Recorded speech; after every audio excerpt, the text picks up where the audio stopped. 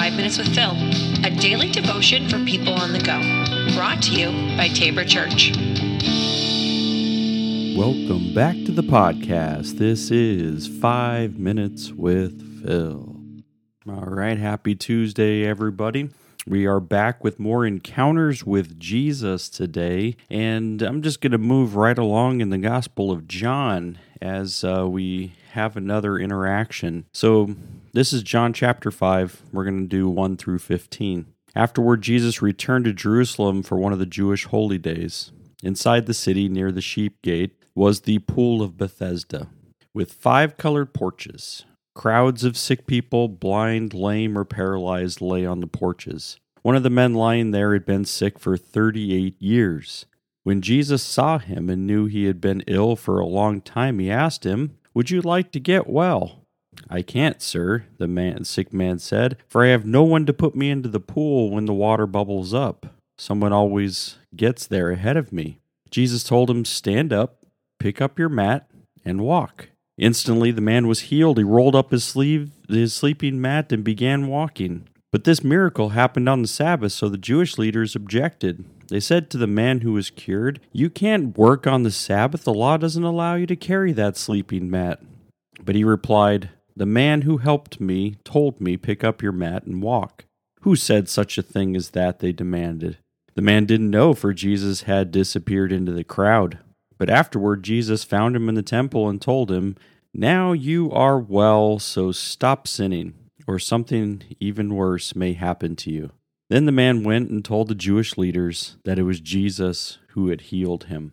So this is an interesting interaction for me. I mean, what we do find is that there is this pool of Bethesda, and at this pool of Bethesda, it's they say it's kind of like a mineral, like hot bath, where there's like minerals, things. I mean, and so some people believe that those minerals, it could also just be it was in their head and the mineral water worked. But they also believed that an angel came along, stirred up the water, and when the angel stirs up the water, the first one to hit it would be healed.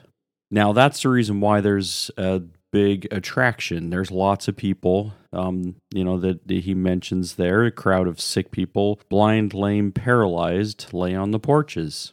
Right, and there's a particular man there.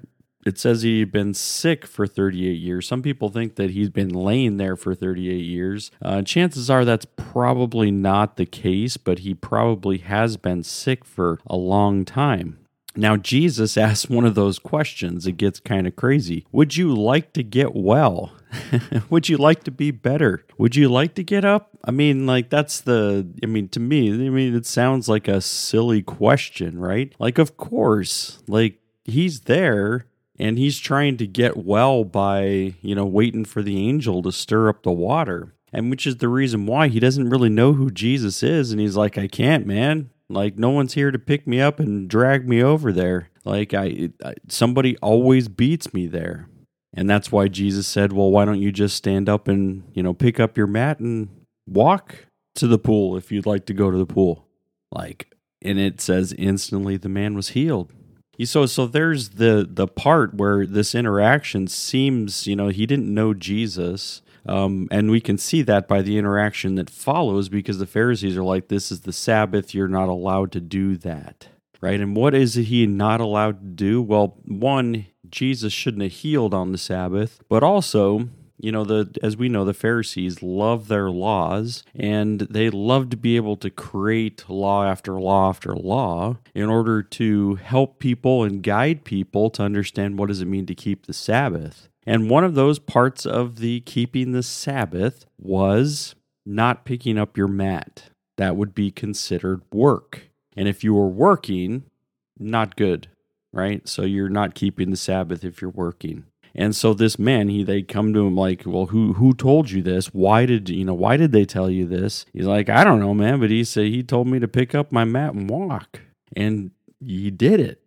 They didn't say, "Wow, it's incredible that you're able to walk after 38 years of being sick." No, they're angry because somebody, messed up their man-made laws. Somebody was trampling on their man-made laws.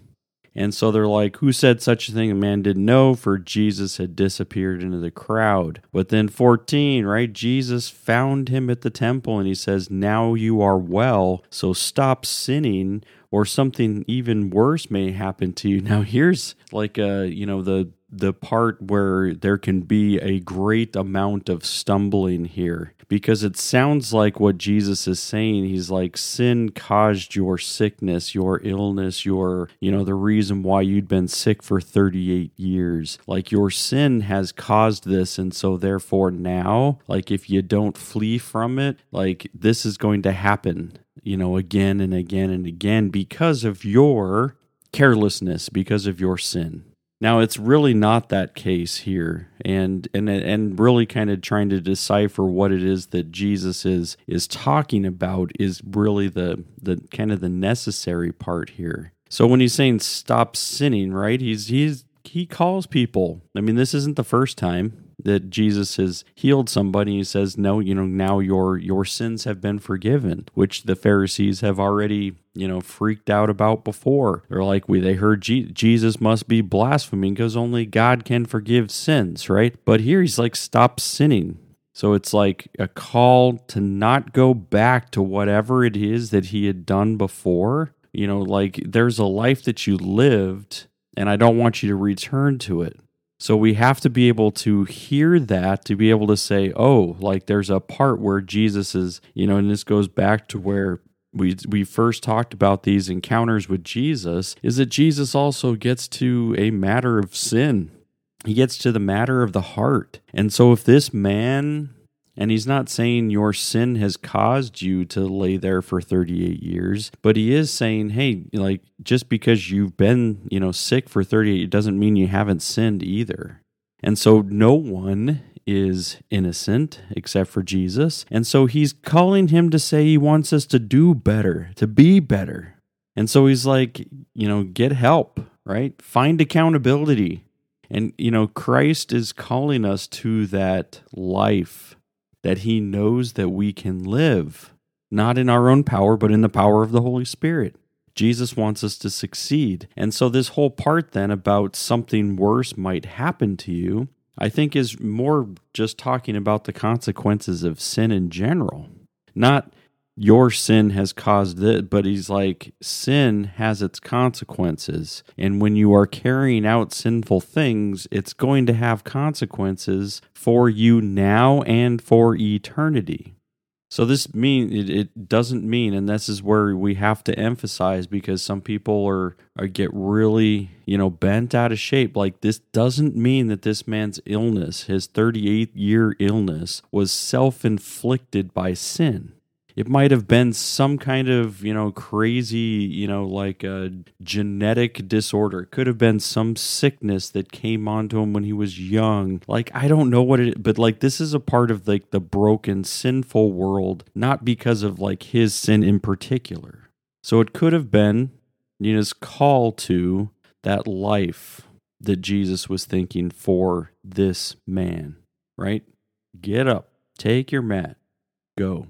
And he would be back, right? If he doesn't leave this, life, like if he's trying to just say, hey, I'm going to go and do everything exactly the same, like he may not end up crippled. He may not end up like the miracle reversed. No, that's not why Jesus is doing these miracles. The reason why Jesus is doing these miracles is because he's giving them a glimpse into the fullness of what God has. And this lame man gets that glimpse. He says, hey, Jesus, like, I'm going to show you all a little glimpse in the wholeness that is to come. And we get to see that in the scriptures, in the word, the glimpse of the kingdom that is yet to come. So let's keep our eyes open. Let's keep our ears open, and let's see what it is that God's trying to do in our encounters with him. And it's a good thing to be able to be alive and alert. All right, everybody, we'll end there today. We'll be back again tomorrow. Take care.